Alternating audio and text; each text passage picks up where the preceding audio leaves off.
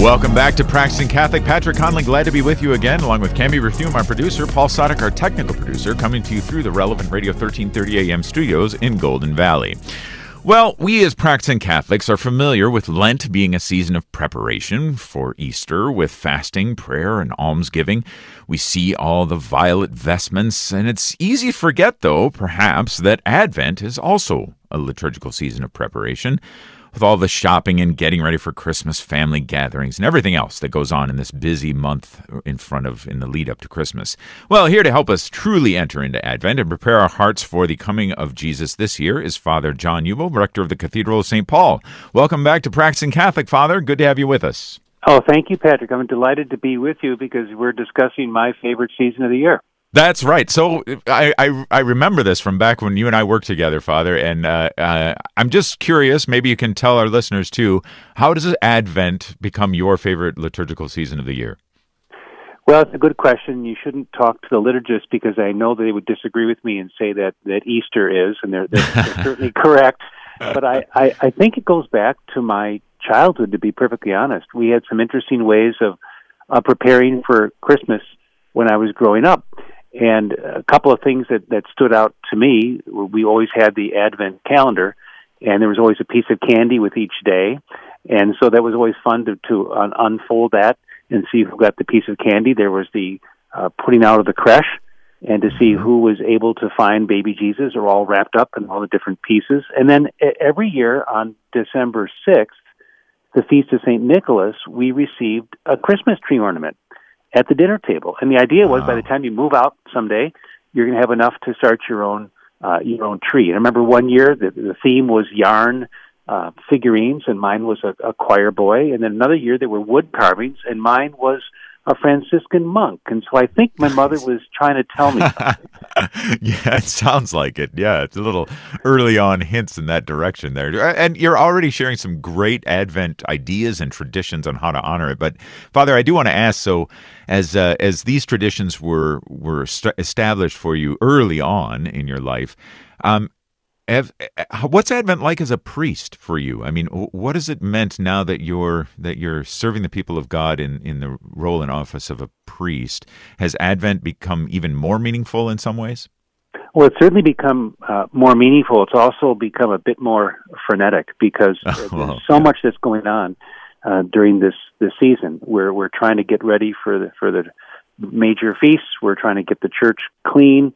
Lots of extra confessions. We're particularly blessed at the Cathedral with long confessional lines to begin with. Mm-hmm. And so all that comes together to make it a really challenging season in which to do exactly what you said in your intro about waiting and watching. I find every year it's a battle royale, and oftentimes I lose. Right. Well, in that regard, I think you have a lot in common with a lot of us laity as well, because there are similar things, of course, preparations that we're making for Christmases at home, welcoming family members, getting food ready, and decorations and all that sort of thing going on. But in the midst of all this frenetic, as you put it, activity, how do we honor the anticipation? How do we keep watch well? So I'll give you a little inside baseball, Patrick. I always wait to see the first time that somebody mentions Merry Christmas to me, wishes me a Merry Christmas. I always mark down the date, which is terrible to say. But the more that we can delay that, the better. Even though I completely understand it, I'm not offended by it. But there are times when it's been as early as say December 1st. I think that's the earliest I've heard it. That's 25 days early. So I think one thing we could do is just hold off on that to be sure. But another thing is, rather than fix your gaze on the dessert tray, we've got Thanksgiving coming up. Rather than do that, turn towards the manger, the empty manger, and do the watching and waiting and think about that. I do think that the shopping has probably dissipated somewhat with everyone doing things online right now. And so because of that, I think it makes it a little bit easier. We're not rushing out as much. But I think the best advice I could give is to try to stay a little closer to home during these days.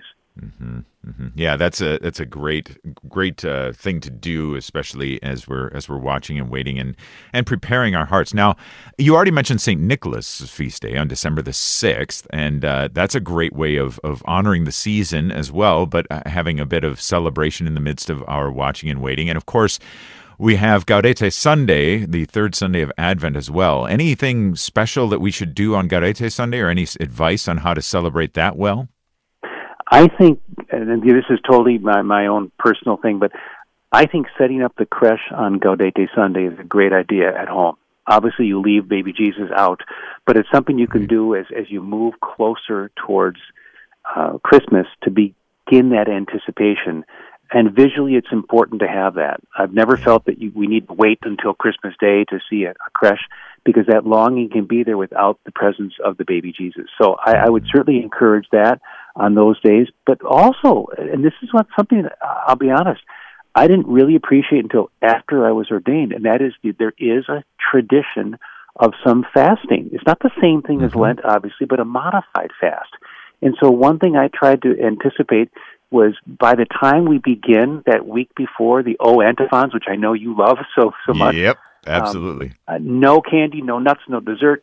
I really go hardcore in that last week, and I've done that the last few years, and I think it's made a tremendous difference spiritually to have that, to force me not to anticipate, but also to that feeling of hunger to long for the Lord, the coming of the Lord.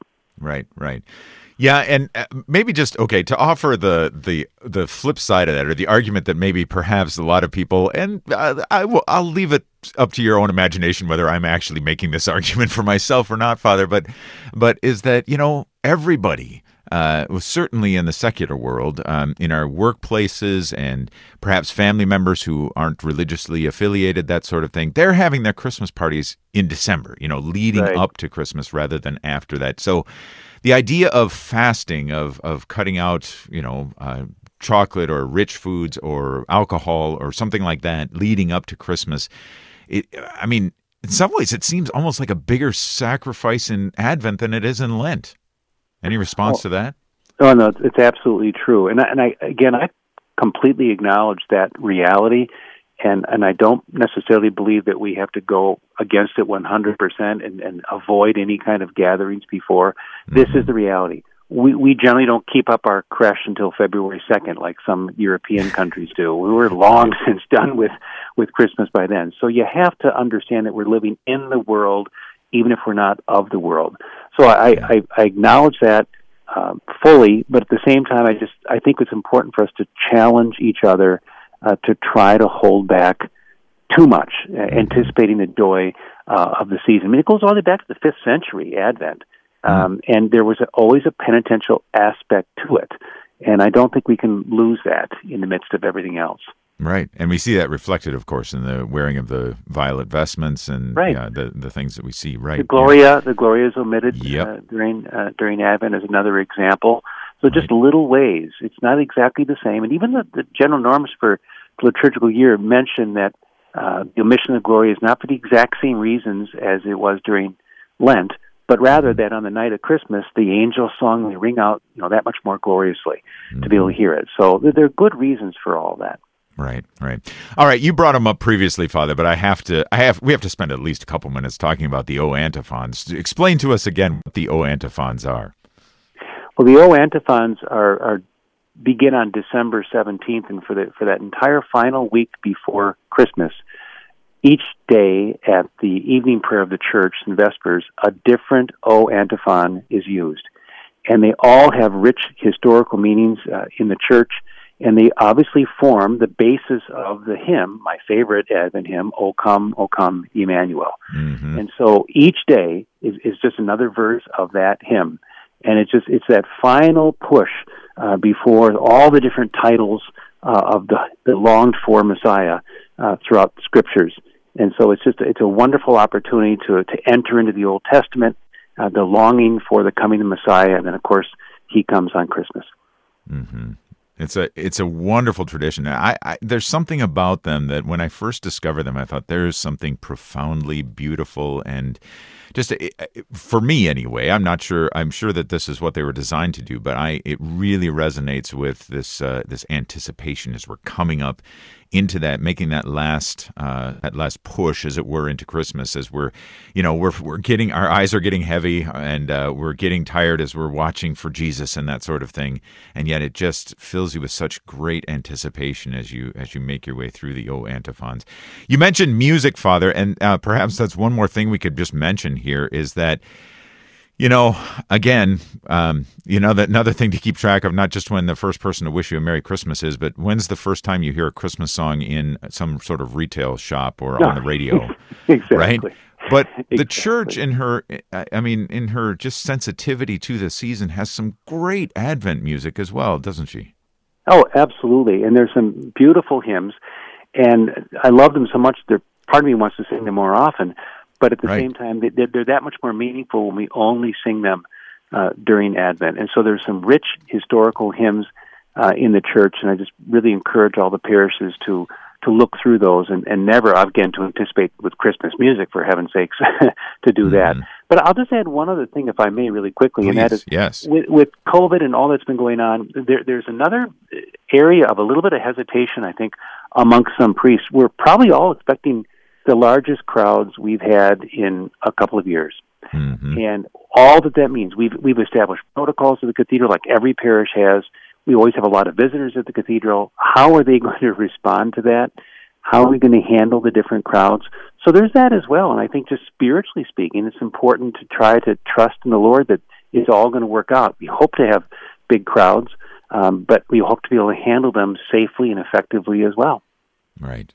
Well, and we are grateful for that. We know that, part of the shepherding the people of God is looking after our physical needs, and that's part of the deal as well, especially during the season of Advent, when, let's be honest, this is a time when a lot of people's hearts and minds, even if just in the smallest way, are directed in a divine pathway, and it's good for us. It's good for us to respond well and to be welcoming as we can, and assuring of people as we can that the Lord is present.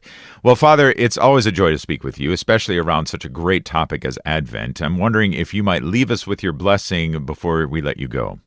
Absolutely, and thank you so much for having me on today. The Lord be with you. And with your spirit. And may Almighty God bless you, the Father, and the Son, and the Holy Spirit. Amen. Amen. Father John Ubel, thank you so much for joining us from the Cathedral, and we will be praying for you that you have a safe and wonder-filled Advent season. Thank you, Father. God bless. Thank you, Patrick. All right. Okay, we're going to take our final break. Stick around, though, because Paul and I will be sharing some more ideas about how to make this Advent, this new liturgical year, fantastic. Stay with us. Hi, this is Kelly. I'm leaving this message for Bishop Cousins. I heard him at a confirmation, and he said, if you don't find out what our Lord wants you to do and then fulfill it, it will be left undone. And that struck me. That's why I did this Spirit and Sport, why I've done this teammate talk across 12 states. It's because Bishop Cousins put that message in my heart, and that's one that I want to put back in his heart, that as he goes to Crookston, he may fulfill everything the Lord wants him to do.